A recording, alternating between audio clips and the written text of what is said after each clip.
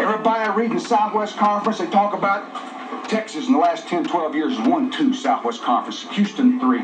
A&M finally won them 1 in 18 years. People don't know what it is to be champions.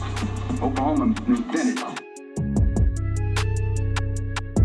it. All right, guys, welcome to the Oklahoma Breakdown Podcast, brought to you guys by SB Nation's Crimson and Cream Machine.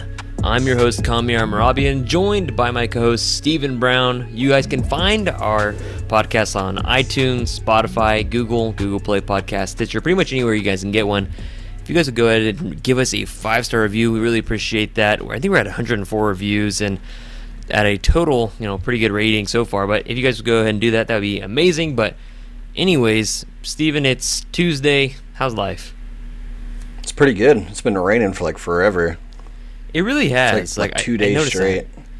I mean, I'm not complaining. My AC, electric bill won't be as high. And that seems like the most adult thing that I've said in a while.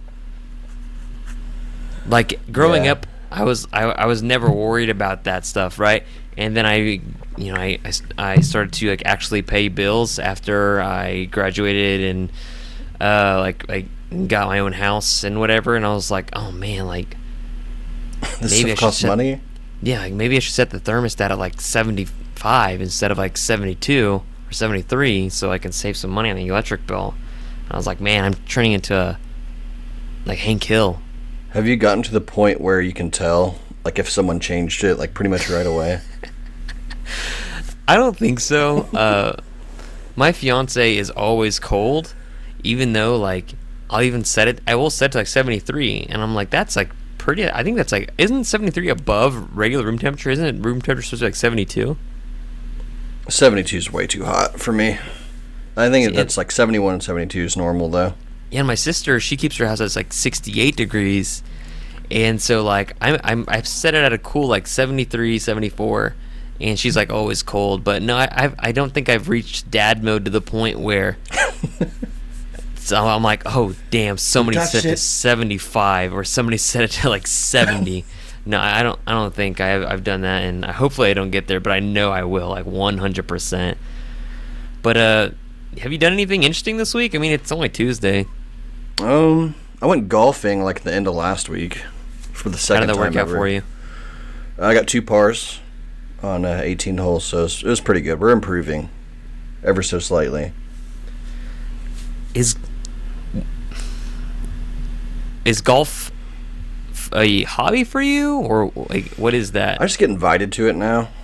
I kind of watched golf with my dad growing up. I wasn't a big golf fan though, but I got invited, played a couple rounds, and I don't know. It's kind of fun. It's pretty fun. Is it more or less fun than playing baseball? I would say it's way more fun than baseball. Is it because you get to drink heavily while doing it? Yeah, I mean, we usually pack the cart full of beer. Oh, that's nice. Get through one hole, and then you can break it out so no one sees it. So, it's pretty fun. It's usually up to nice little vistas to look at. If you mess up, no one sees. You can always just redo it. Yeah. So, is there a dress code? See, I don't know. That's the one thing. I dress like I thought what a golfer would dress like. So nice shorts, right. Polo shirt, nice white shoes, and we get there and this dude's in front of us, and he's he's in jeans and a work shirt. What? There's tribal stuff on it. So I'm I don't know. I have no idea what constitutes dress or golf clothes. See, I've actually never golfed. You should. It's fun. I've always figured while I'm still somewhat young that I would like to play sports that I can run and jump and be athletic. But it sounds like a pretty fun thing. I remember the show. I remember a specific episode of Jackass when all the guys Johnny Knoxville, Bam Margera, Ryan Dunn, all those dudes they went to a golf course one time, and they hid in the bushes. And every time somebody would try to tee off, they had an air horn, and they would blow the air horn. Oh yeah, that's a thing. That's like one of my favorite episodes, and like one of these redneck guys got really pissed off, and they said they had Tourette's or ADHD or whatever, and the only way that helped him out was having that air horn.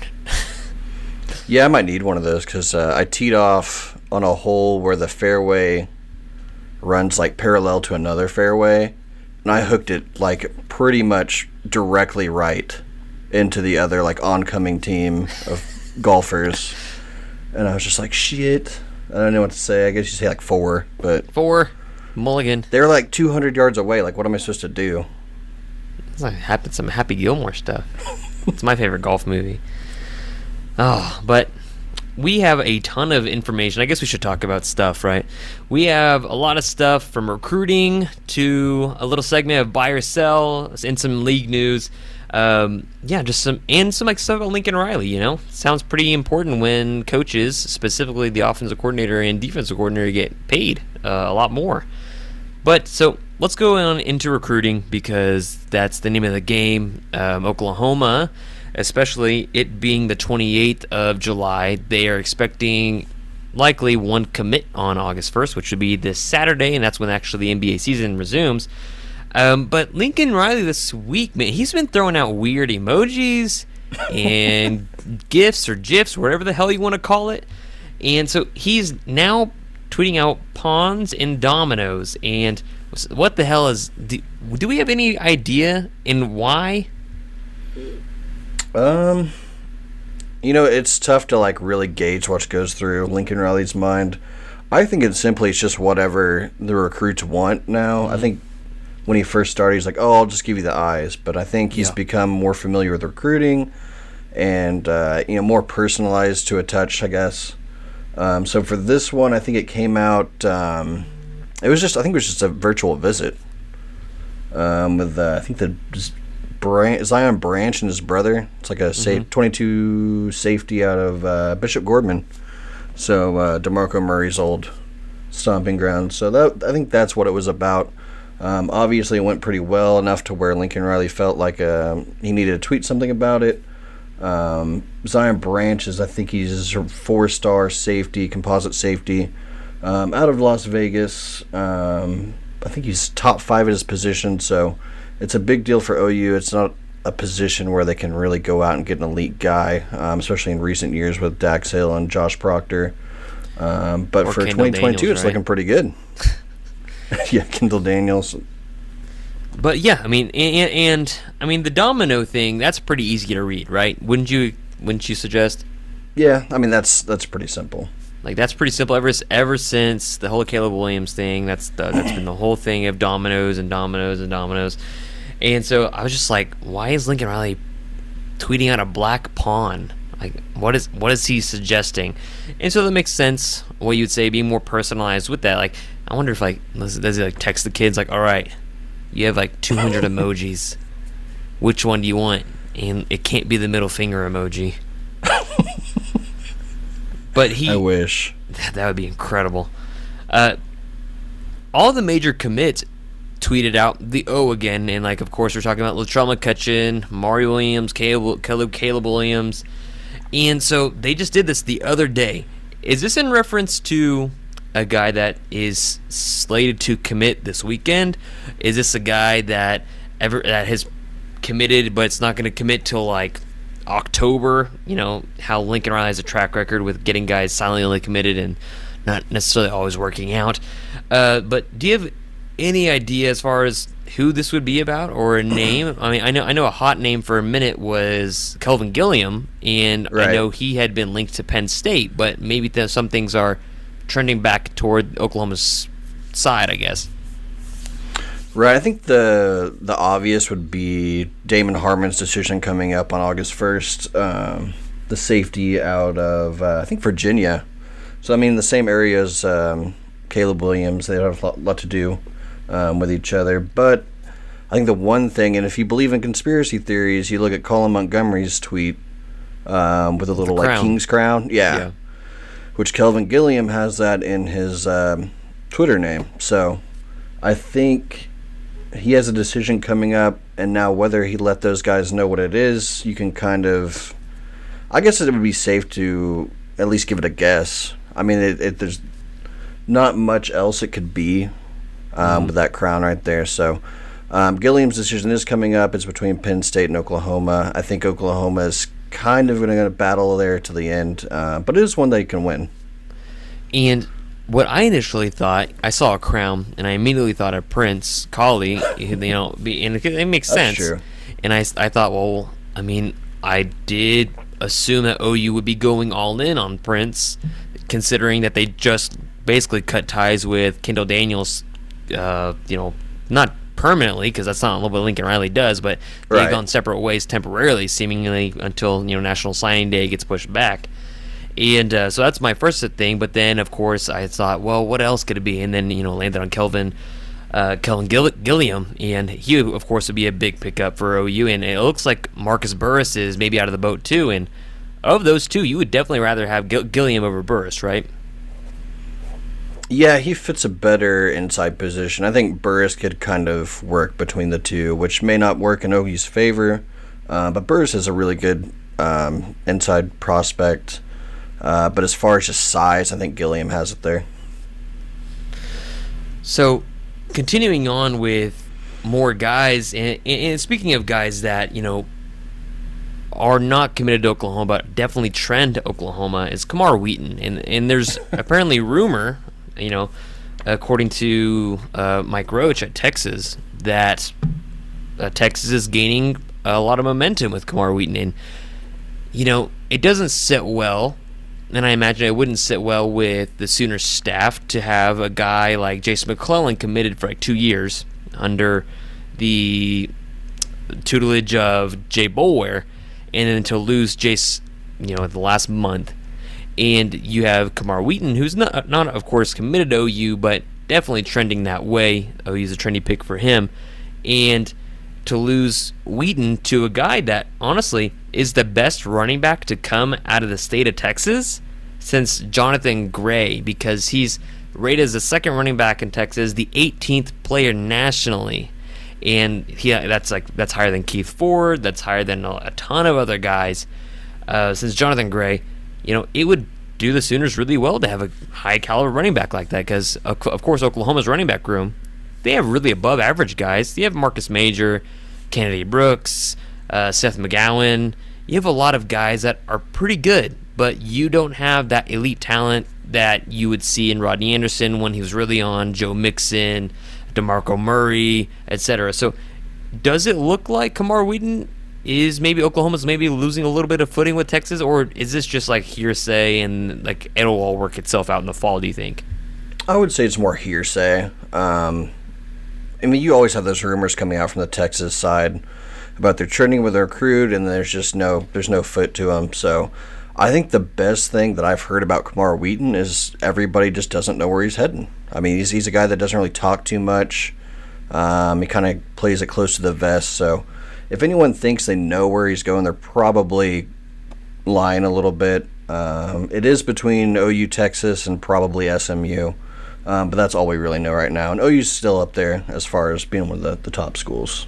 I mean, I would assume that Oklahoma, with their history of running backs, Lincoln Riley, if you're an offensive player, how can you turn down Lincoln Riley, especially when you're compared with the staff that Tom Herman has and what Tom Herman is? Oklahoma's offense is more wide open, and it offers you more benefits as a receiver, as a lineman, as a running back, anywhere. Why would you go play for Tom Herman? It doesn't make any sense. Yeah. And on top of that, you have DeMarco Murray there. That's a guy, Kamar Wheaton's from the Dallas area, so he grew up watching DeMarco Murray. So there's that tie there as well. So, at what point does, if this commitment, or not commitment, but if this recruitment not necessarily turns sour, but maybe gets a little stagnant, at what point does Lincoln Riley step in and become the primary recruiter of Kamar Wheaton instead of DeMarco Murray? Because this seems like a commit. This seems like a player, along with a Bryce Foster and along with a Caleb Williams, basically your 5-star guys. Right. Kamar Wheaton seems like a guy that is a must-have for this class. I think he's already doing it. I don't think Lincoln Riley does the Bob Stoops approach where, you let your assistants go in, lay the groundwork, do all the the relationship stuff, and then he comes in the end and closes the deal. I think Lincoln Riley's more hands-on, so I don't think DeMarco Murray's alone out there, especially being like a first-year guy at OU.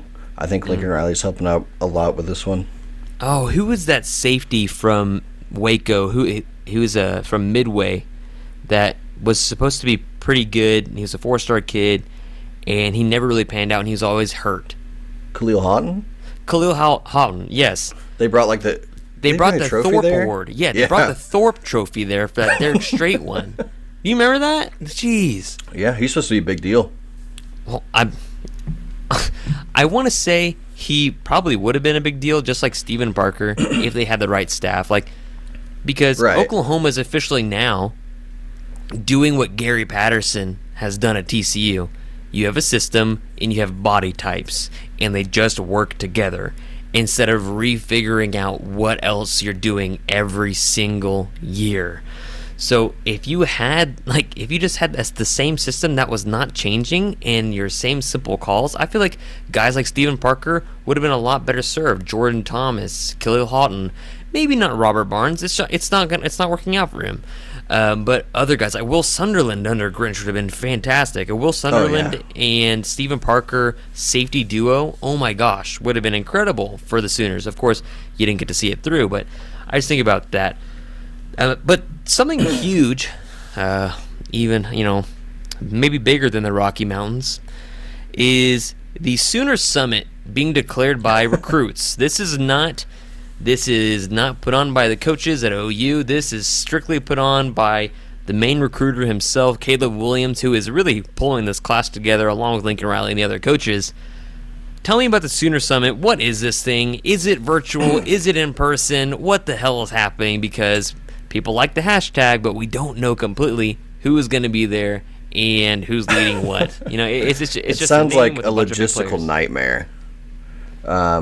It's led by Caleb Williams. He's trying to gather a bunch of the top name guys: Bryce Foster, Emeka Egbuka, Tristan Lee. And I don't think it's going to be virtual. If they pull it off, it's going to be an in-person visit.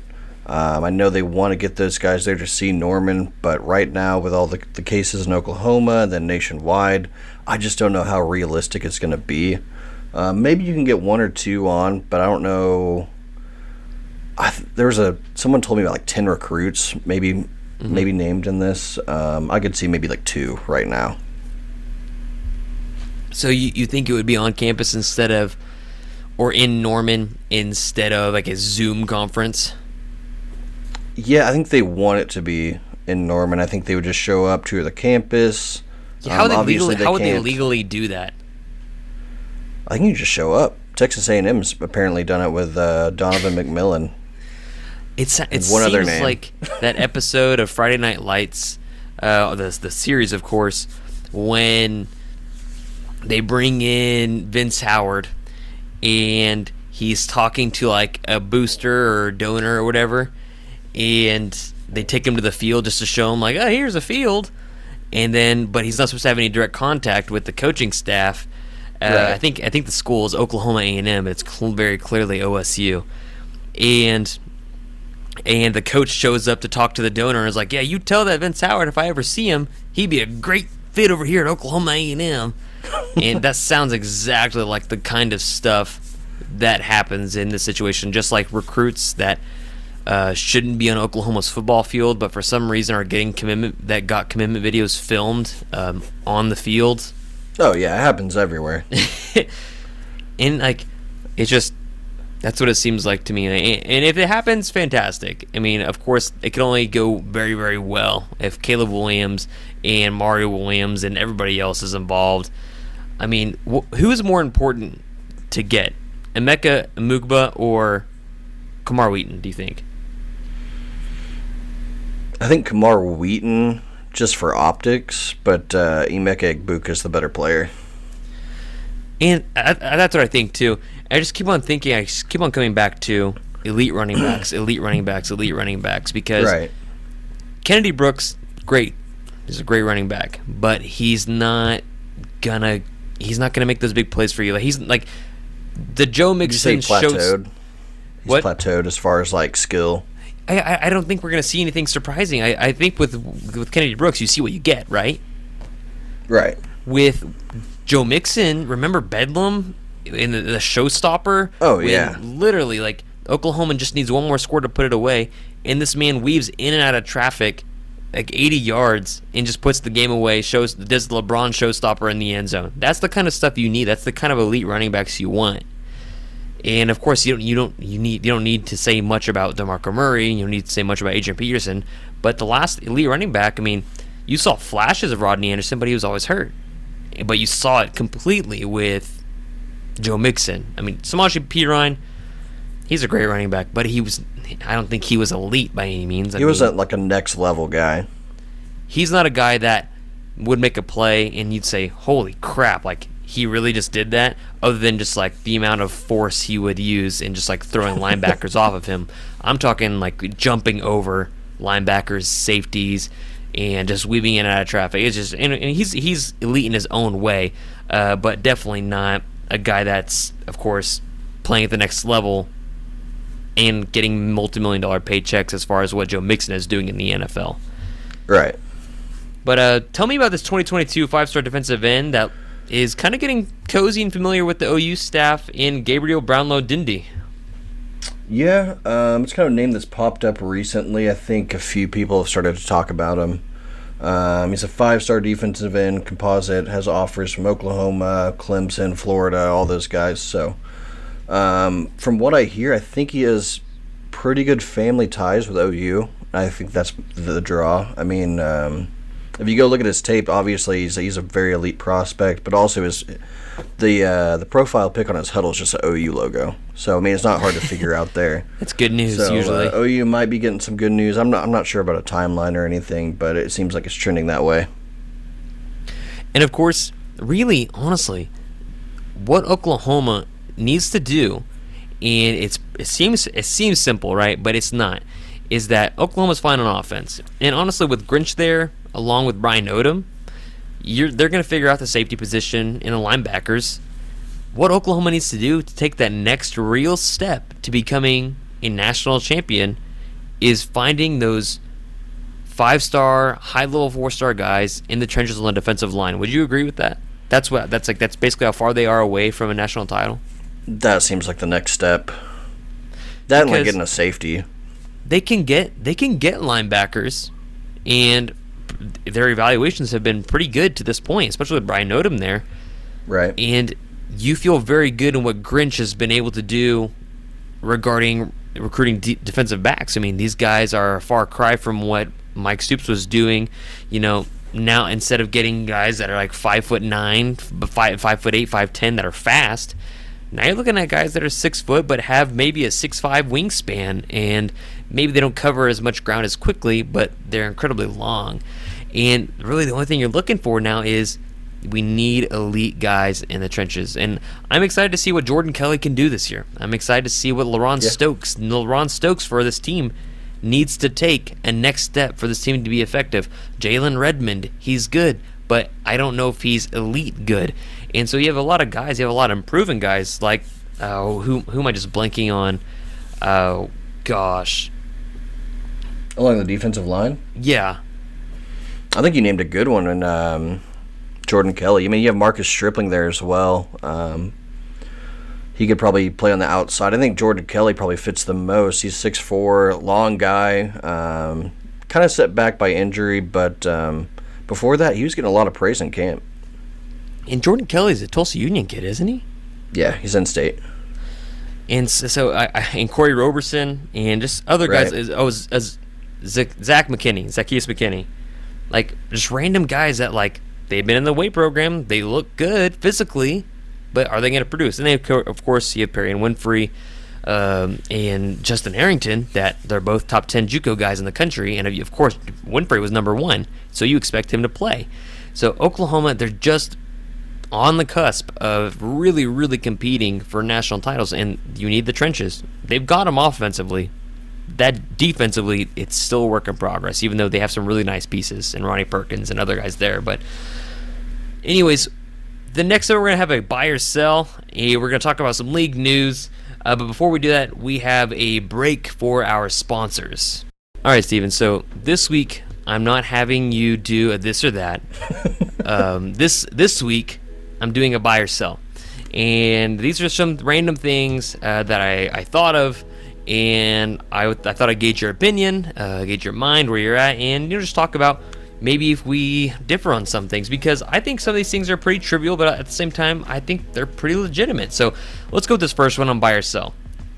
Oklahoma loses 2 or more regular season games this season. Now, of course, that could look different. Oklahoma could have 12 games. They could have 10 in the regular season. But just posed, Oklahoma loses 2 or more games. Are you buying or selling that?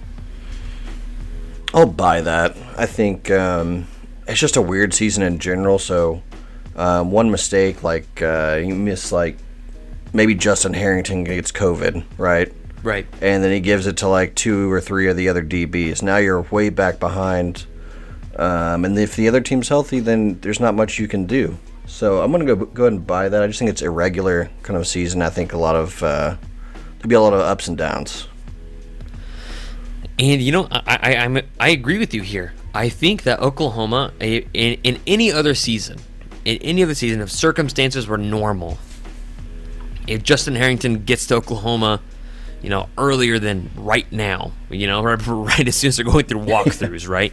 Or Spencer Rattler gets like a spring to like set up for the fall camp.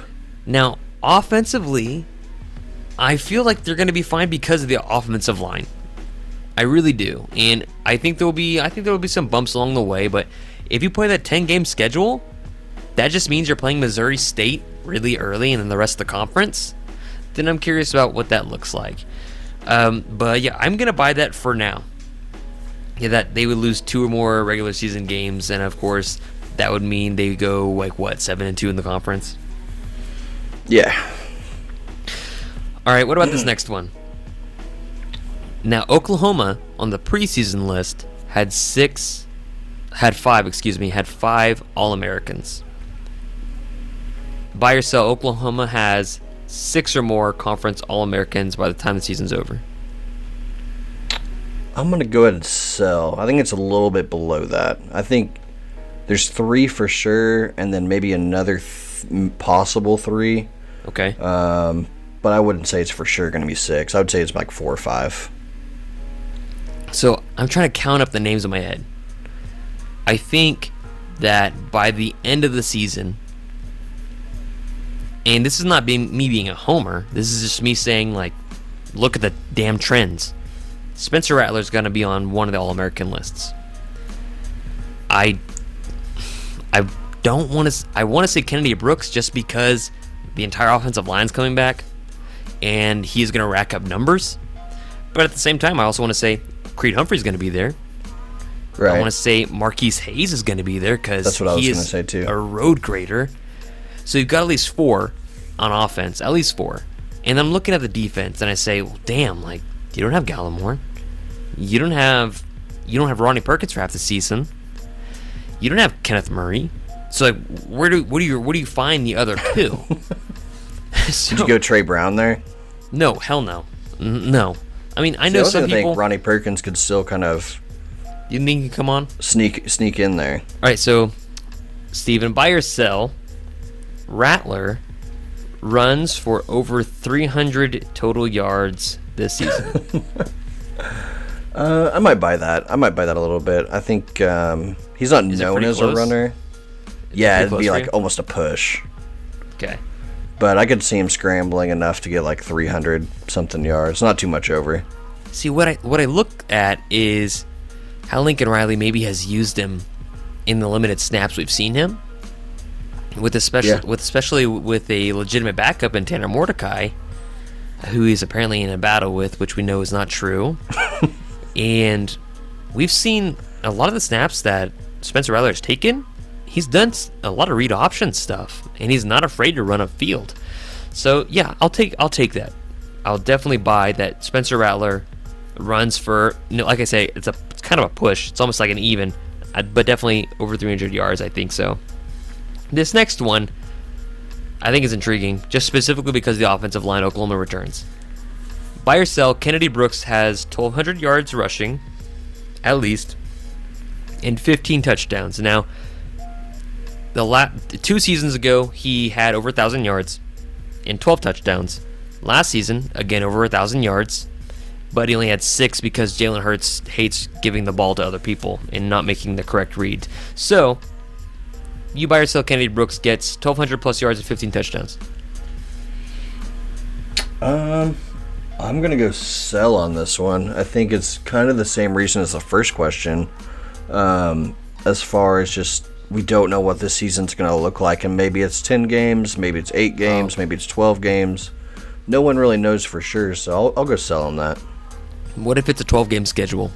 12-game schedule? I could see it. He'd be the primary guy, and then you have like Marcus Major, TJ Pledger, McGowan. Stevenson when he gets back.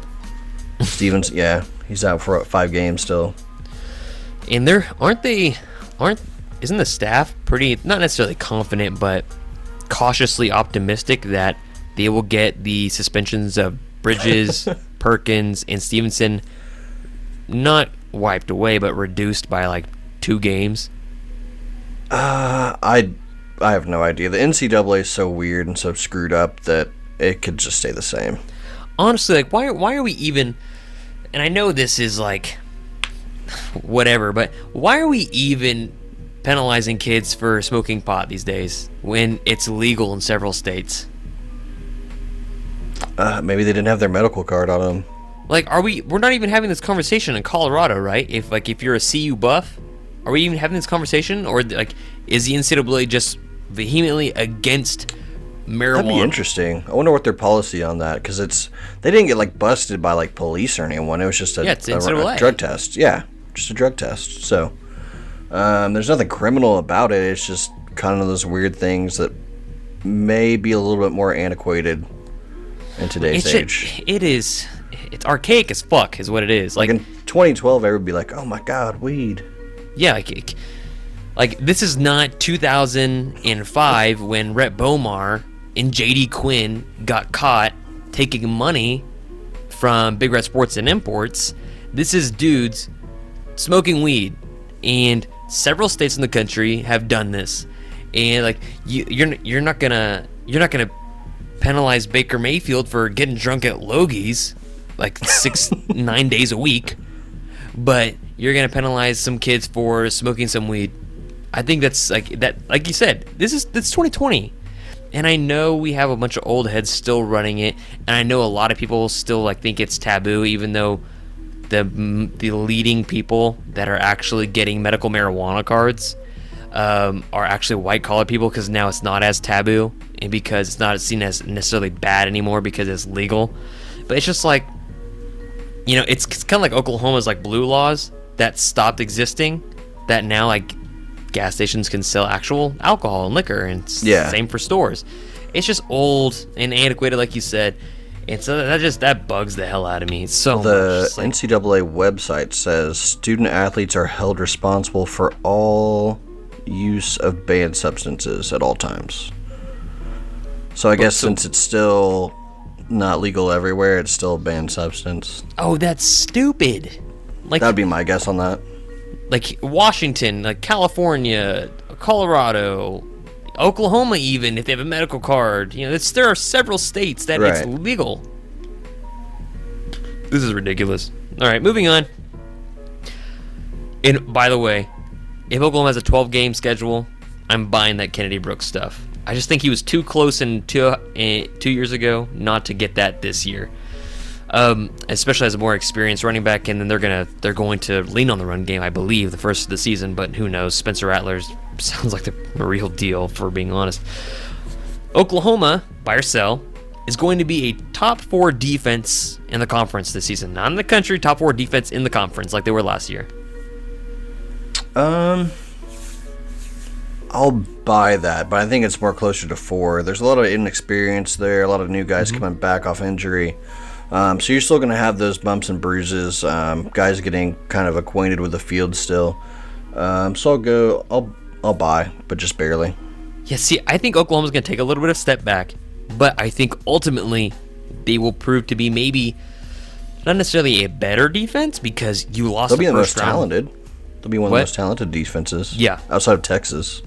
I mean, you lose a first round pick in Kenneth Murray, who is an athletic freak, 4.5, a middle linebacker, inside linebacker that runs a 4.5 40. That's faster than several other offensive players that you have.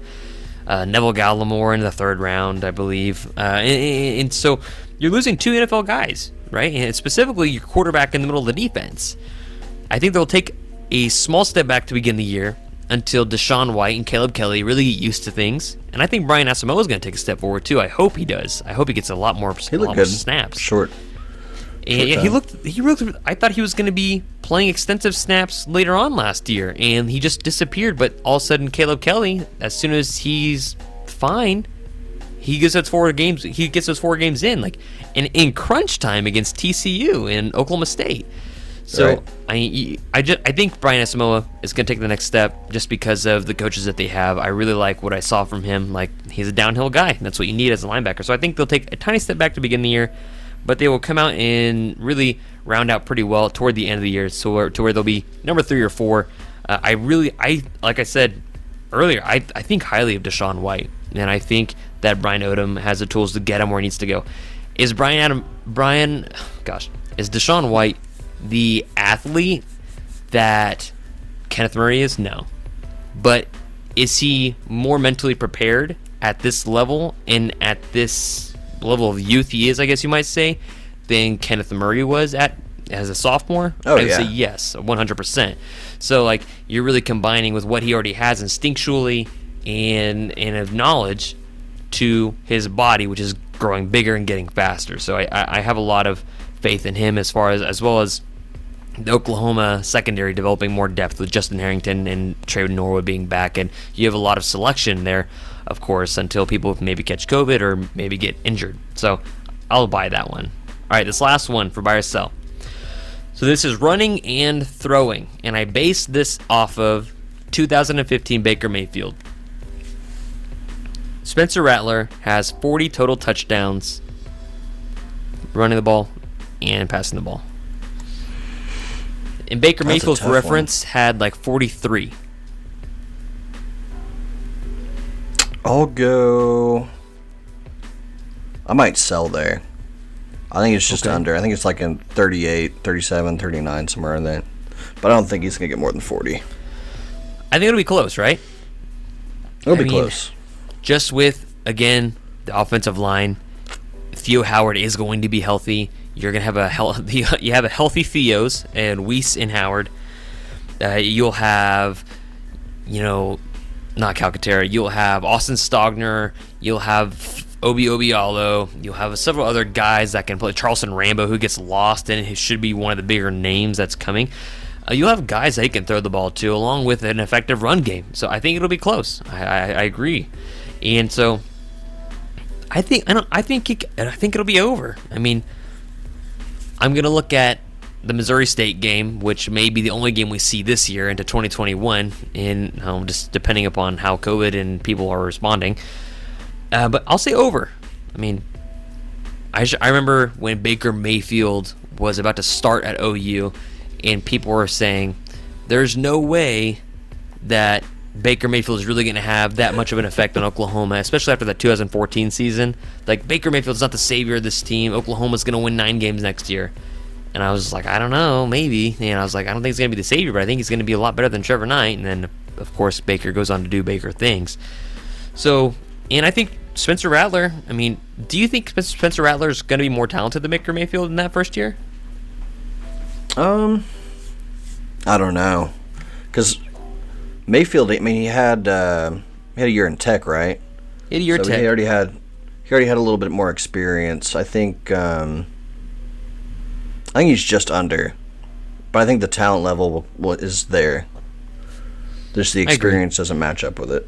Now, Bake also had Sterling Shepard, right? And so Oklahoma, Mark they don't Andrews. they don't have that de facto number 1 guy. Charleston Rambo is not a de facto number 1 guy. Theo Howard is a guy that just transferred in. Theo Weiss is, he just got done with his freshman year. You don't have that established guy like Shep was, and Shep was a senior that year. So you don't have that guy yet. Yeah. So I think that's fair. And so I think I'll sell that one as well. But other things around the leagues, just go Sooners wise. Oklahoma consistently has had, the University of Oklahoma anyways, football team has had 0 positive cases for several weeks in a row. And then this past week, they had 1 new positive case, to which we thought maybe would probably be Justin Harrington, in which the staff gave him a test before he came to Oklahoma. And he is now in Oklahoma, so the bubble is still working really, really well. And then you have tons of dudes working out in masks, and you gotta imagine, you have Creed Humphrey over there deadlifting like 300 pounds and sweating his ass off on the practice field, which is turf, by the way, which makes it a lot harder because that sun bearing over on the turf heats it up real like hot. A microwave. Yes. And it's like just wearing regular shoes, it will burn the bottom of your feet. You don't dare step on that turf without shoes on. So like having cleats, they're hot cleats. And all these dudes are in the heat after lifting, and they're running like crazy in masks. And it seems to be working well. I mean, like, it's looking good. And again, the main question is, right, what happens when everybody else comes to class? That's the main question. And I think a lot of these guys are going to be taking online classes. So it's basically just like online class and go to practice. Yeah, I wonder what the requirement, like how many hours do you have in person to meet that? Yeah. To like be a student athlete. Is it just 12? Yes. So you could do like 15 and do an online class? Yeah. I mean, like, and this is how Oklahoma high school sports are going. They're saying, you know what? Because a lot of schools are offering online-based instruction. They say, hey, you know what? You can have blended instruction where you go to school part of the day and then you have online classes. I think a lot of kids, especially a lot of athletes, are going to be having online school, but they're still allowed to go and play football or basketball. Yeah, the NCAA is going to do like a waiver or something for like all student athletes. So it should be really, really interesting. And I mean, if that's the case, I mean, just pigeonhole those guys up in whatever apartments they're staying at. Tell them to stay home and do their homework, or just go to the locker room and just stay in there with your homework, whatever it is. Do all your homework together and just go to practice. I don't know. It seems more likely that a football season will happen than it will not, with the way that these bigger, not FCS, but that these bigger institutions and conferences are going. And like Ohio State today, they just mentioned, you know, they plan to have guys in their stadium. Now, Ohio, if I saw right, their cases of COVID are on the down. It looks like they're trending in a positive direction, whereas Oklahoma is positively negative, according to the President of the United States. It's not good. It's not good. Everything's creeping upward to hospitalizations, deaths, etc. But Ohio State is saying they're going to cap game attendance at 20%, and they're going to ban tailgating. Now, we've had this conversation on the podcast previously, is that it seems like right now it would be OU with no fans, right? That's what I was told. And that was like 3 weeks ago, where the numbers weren't as terrible as they are now. So I can't really see them going back on that. Yeah, and I agree. Like, I don't see how you could go back on that unless they really just needed that money. And that's another reason why Week 0 is going to be great for OU and pay-per-view. But let's say OU did have 20% fans there, and you have to wear a mask, because that's one of the other things for Ohio State. You must wear a mask in the stadium. How can they even enforce that? And how are you going to prevent fights from some guy named Richard getting all angry that he has to wear a mask? Yeah, like how are you going to keep this guy? Are you going to post up several? Because you can't have student workers doing that, because you'd have to have like law enforcement. Yeah. Like 60-year-old Richard wants to watch his Oklahoma Sooners play, and he doesn't want to have to wear a mask. And so you wouldn't have to, student workers would not be effective. You would have to have law enforcement or OUPD there in several spots. Like, I don't think they would make you, do you think they would have them socially distanced, do you think? Yeah, I could see them spacing out the seats enough if they're doing 20%. I don't think they would do suites or the upper deck. Right. But you could space it out enough to get people in there. It's just a matter of people kind of obeying the requirements. Right. It sounds like a nightmare. It sounds like it sounds terrible to enforce. Sounds like it sucks. Yeah, it sounds just pretty freaking awful. And they're gonna say they're gonna ban tailgates. You can ban tailgates, but you know people are gonna park elsewhere and have their own tailgates and come. Oh yeah, it won't be on campus property, but it'll be just outside. Yeah, that's what I'm saying. Like you can say that, doesn't mean it's not gonna. Doesn't mean it's gonna happen. And then combine that with Brett McMurphy saying earlier, I thought I dreamed that this happened. That's how maybe crazy I think this is. Maybe you think it's not as crazy. Who knows? But Brett McMurphy saying that the NCAA is advising schools that after a student athlete has actually confirmed a positive test of COVID, that student athlete will not have to test again for 3 months because of possibly the antibodies that are in their body, unless they show symptoms. So basically, right now, if a player tests positive in July, or I guess August, they wouldn't have to take that test again till October or November because possibly the antibodies are inside them to prevent them from getting COVID again, even though science does kind of suggest the antibodies leave soon.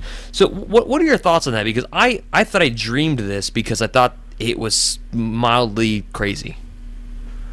I mean, I'm not a doctor, like medical professional, but wouldn't it make sense to like test them 2 weeks away from their like initial positive test to make sure they don't have it? Yeah. Like to make sure they're not it's like not like an active virus. That would make sense. I think it would make a lot of sense. 3 months. That's weird.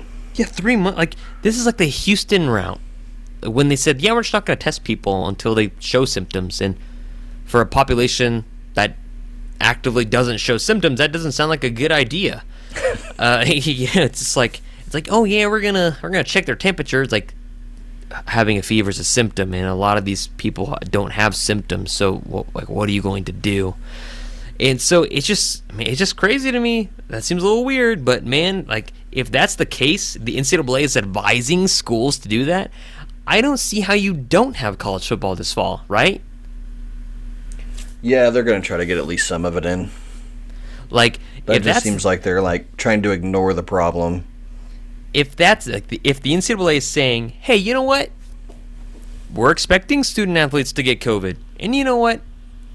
If they're fine, which most likely they probably will be, because like just looking at the statistics, if the NCAA is saying that, and in tandem with the Center for Disease Control is saying, you know what, they reverse course. They say, you know what, students need to go to school and interact with each other and yada yada for all these other reasons. If those guys are saying those things in tandem, it sounds a hell of a lot like football season to me, which I'm happy. Like I'm happy if it's in 2020 or 2021 regardless, but I just thought it was really interesting. And then you go on with Lane Higgins that says Bob Bowlesby, who's everybody's favorite commissioner, by the way, the Big 12 was adamant. They wanted a full schedule, 12 games. Now they're considering doing conference only that starts in week 0. So like you have 9+1, but they're still very adamant in preferring of the 12-game schedule. Why is the Big 12 and the SEC hasn't said a ton on this, but I feel like the Big 12 and the SEC, just because of that culture of Southern boys in the fall playing football, that's just the culture that they have. Why it looks like the Big 12 and the SEC, why are they so adamant on these 12-game schedules, whereas literally everywhere else it's like, you know what, we're just going to play 9. We're going to play 10. We're going to play conference. Why do you think that is? It's just the culture. You think it's just a culture thing? I think also the Big 12, they have to have their money because their grant of rights are about to expire and schools are going to look around. They want to be as attractive as possible. So they miss a year. What year? 2024? 2025, but I think the negotiations start before that. Or something like that. So that makes sense. Something similar to that. So I think it's a little bit about money. It's a little bit about culture. As far as this report, it just seems like someone got a hold of like a backup plan. Because I mean, the Big 12, the SEC, they need like three plans in place, and so something falls through, Yeah, they can immediately go to Plan B, Plan C. So this just sounds like they found a backup plan and want to report it. just a bunch of contingencies, and I thought it was really interesting because, like you said, your grant of rights is up in like what 2025, and well, Oklahoma's own coaches, Alex Grinch, and more notably Lincoln Riley, they got extensions, or Lincoln Riley at least did. They reworked his 6-year deal with a 2-year extension through the 2025 season. And of course, he's getting paid a lot more. Alex Grinch is getting a $400,000 increase in pay. Do you think that Lincoln Riley's contract has anything to do with maybe their grant of rights and what the next step is for conferences? Or is it just coincidence? I think there's something to it because... Especially with what President Harris came out today. Right, with the whole, like, we want to be... We're an academic institution. Yeah, we want to be a research station, whatever. Look at all these pillars for success. I think... Let's just talk hypothetically here. Let's say OU jumps to the Big Ten or the SEC. Their payout from that conference is going to be so much more. Right, agree. So then, in turn, you can offer a bigger contract. So I think there's something to it. I don't know if that's what they foresee, but it kind of looks like maybe it was intentional. I don't know. It seems really intentional, and especially with, him getting incentives just to stay for an extra however many hundreds of $1,000s in different years, which is pretty incredible to me. It's like $500,000 on his third year, and then $750,000 on his like fourth or fifth. It's like, hey, if you stay, you get extra money here. It's like, well, why wouldn't you stay? And so it mentions like Lincoln Riley, of course, definitely turned down talks to talk to other NFL teams that wanted to interview with him.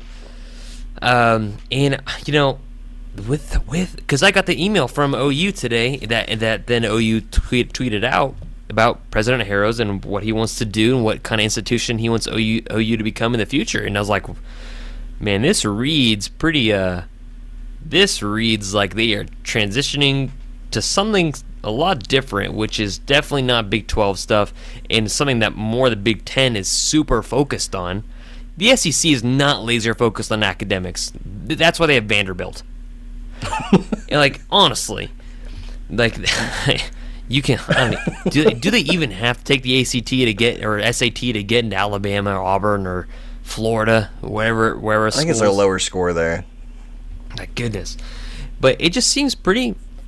I don't think it's coincidence. And so, let's say conference realignment is going to happen. Which would you rather see? Because originally I was a massive proponent of go to the SEC because you get more exposure, you play a lot bigger teams, they've kind of fit the culture more, plus Louisiana's there, Florida's there, you have big-time prospects in Georgia there, Texas is already yours, whereas like you go to the Big Ten, you have some great recruits in Ohio and Michigan, but not many places else, like Pennsylvania maybe, but you'd only visit Penn State maybe once every 4 years. Yeah. But also, I've been thinking, why not just stay in the Big 12 and cherry pick the Pac-12?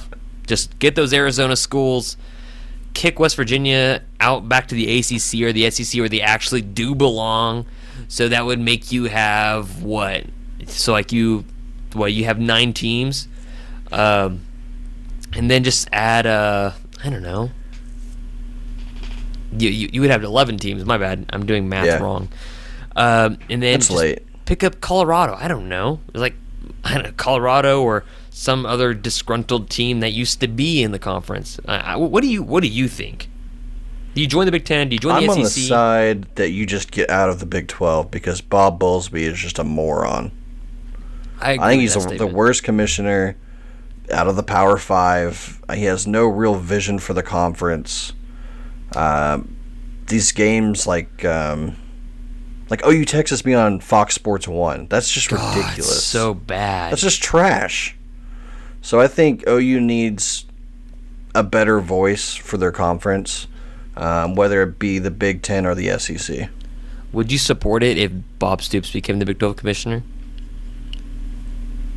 I'd be intrigued. Because he has nothing else to do, and he clearly wants to get back in the game.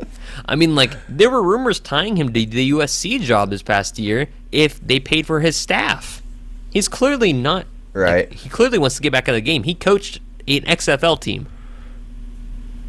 I'd be intrigued. I don't know how well it would go. Test it out for a year. He's trying to sell everybody his rock and roll tequila. Rock and roll tequila at every game. Gosh. I haven't even tried that yet. I want to try it. I'm curious. I am legitimately do like a live test on the podcast. That and cotton candy grapes. That'd be great. Yeah, that'd be probably a pretty interesting taste, actually. And former quarterback that Oklahoma's actually already faced this past year, D'Eriq King, transferred from Houston to Miami in the same place as Tathan Martell. And, well, D'Eriq King has been named the official starting quarterback of the University of Miami Hurricanes, which is hilarious to me that Tathan keeps on getting shit on. Enjoy that shit, Tathan. Like, oh, man, imagine... Where does he go from here? He has to stay, right? I don't know. There's no way he transfers like a third time. No. Or second time. He's just been committed to like 4 different schools at one point. I'm trying to think who needs a quarterback right away. See, like, who's USC have one? When JT Daniels gone? They had the Clovis guy, right? Yeah, that's right. Slovis or whatever his name is. I don't know.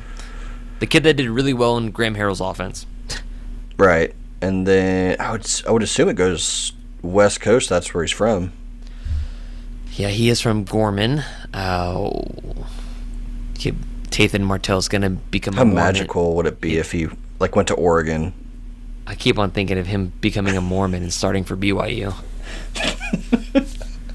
For some reason, I don't think he really fits the Mormon requirements. With an Instagram model girlfriend. That would corrupt all. I don't know if that's Tathan's way. That would corrupt the BYU honor code. No Instagram models as girlfriends. Only holding hands on Friday evenings. No dancing. I think Tathan needs like an SI blog post, like Caleb Williams has. I would read that though. I would absolutely read it. Like, I bet his life is wild. I also kind of hate him, but I can't. Could you see him like at a decent Power 5 school? No, he probably goes G5 at this point. Sam Houston State. Is that where Bomar went? Yeah, worked out for Bomar. He made it to the Giants. Gosh, that'd be interesting. Did you ever read curious to see? Did you ever read on what happened to Brett Bomar? No. Did something happen recently? Well, not recently. I just remember reading on, I was like, oh, I wonder if he's still in the NFL, because he had a cup of coffee with the Giants for a second, and then the next thing I found out was that he flamed out pretty quickly because he's Brett Bomar, and he started becoming a high school coach, and he would zoom around the city in his very fancy sports car and get several tickets. And he got in trouble too many times, and that's the last time I heard of him, was that he just kept on getting tickets for speeding and doing dumb shit in his car. From what we've been told about his college life, that doesn't sound surprising at all. Not surprising at all. And that's on brand for Bomar. Yeah, and after reading Bob's book, Brett Bomar, Brett Bomar was expecting a slap on the wrist. He's like, what, am I going to have to sit out this year after the whole Big Red Sports and Imports thing? And they said, no, you're kicked off, so leave now, please. And he was shocked. It's like, wow, that's pretty crazy. But last thing on my mind is Last Chance U. Now, I've gotten to watch a few episodes. What about you? I am going to watch it after this. Man, it's good. It's pretty good. Are you a fan? Are you a fan of the next season of Last Chance U being actually like a basketball thing? I'm intrigued about it. I want to see how it goes. I think they could pull it off. Because with a football team, you have I don't know how many scholarships they allow you to have at the JUCO level, but they basically have 90 players, and of course, basketball, you have a max of 15 guys, and then you have some other guys that are trainers and other scout guys, but you're looking at a max like 20 kids, 25 kids. So you can really, really get in depth with a basketball team because you don't have a ton of assistant coaches. You have the head coach and his assistant coach and some staffers. So I think it'll be a lot more personal, maybe more in depth than what football allows you to do. But of course, Last Chance U for football is basically like something that you look forward to in the summer, along with QB1, which I don't know if is there going to be another season of QB1 Beyond the Lights. Maybe not this year. They're going to bring it back though. Because I know Spencer Rattler was in it for a minute, and that didn't go well. I'm not sure. Yeah. As far as like Last Chance U, they're gonna have to figure out a way to like mix up the formula, like whether it be trying basketball or maybe what do they select, like 10 guys usually each season to like follow around. Maybe they go into like their recruitment or whatever, or they can go with them on like a visit or something.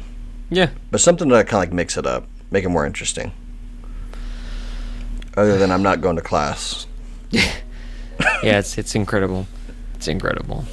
But yeah, I really like this new Last Chance U, and for people that haven't watched it yet, it's super. It is a far cry from what Jason Brown was doing in Independence, Kansas. He is not telling German kickers he is their new Hitler. So that's not what this new head coach is doing.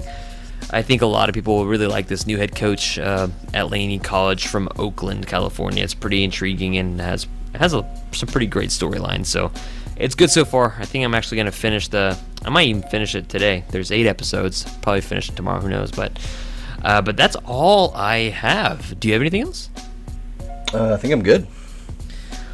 All right, guys. Well, you guys can follow us on crimsonandcreammachine.com. There's stuff that drops from Seth every day. Alan Kenny is a part of the podcast network as well, and he drops really great content. He released something just the other day. I listened to it. It's really, really good. And his are more like shorter podcasts. His are about 20 minutes. Ours, of course, are about an hour. But you can follow me at KMarabianCCM. You can follow Steven at OUpdatedSB. And Steven, go ahead and tell them about the Discord they can get on. Yeah, so with the season right around the corner, the Discord's pretty active right now. It's a place where you can find recruiting news, recruiting chat, football chat, gaming chat, anything. It's kind of a mixture between a forum and like a live chat room. So it's a good time, a lot of good people in there. There's an app for it. It makes it super easy. So you can join. I usually drop invites every now and then, or you can just DM one of us. Yeah, it's really simple. I think the last time we did one of these podcasts, I got 2 requests about getting access to the Discord, and it was pretty easy. And so it's a really great community. Even today, like there's several things. Like for example, it doesn't all relate to OU football. There's gaming. There's food. I think people were talking in the Oklahoma City hoops, Thunder, NBA, and Andre Robertson looked good again. Actually, I know you hate to hear that, but he's clearly not the same Andre Robertson defensively from January of 2018. That's clear. But what is clear is that he's still functional and has a high IQ defensively and positioning. So I don't know if he gets legitimate minutes for the Thunder down the stretch in the playoffs, but he's not terrible. He's not, okay, offensively, okay, yes. But defensively, high IQ. So anyways, you guys can find this podcast. I mean, you're listening to it right now. If you are listening to the first time, hit the subscribe button, rate us 5 stars. Really appreciate you guys. And we will check you guys later.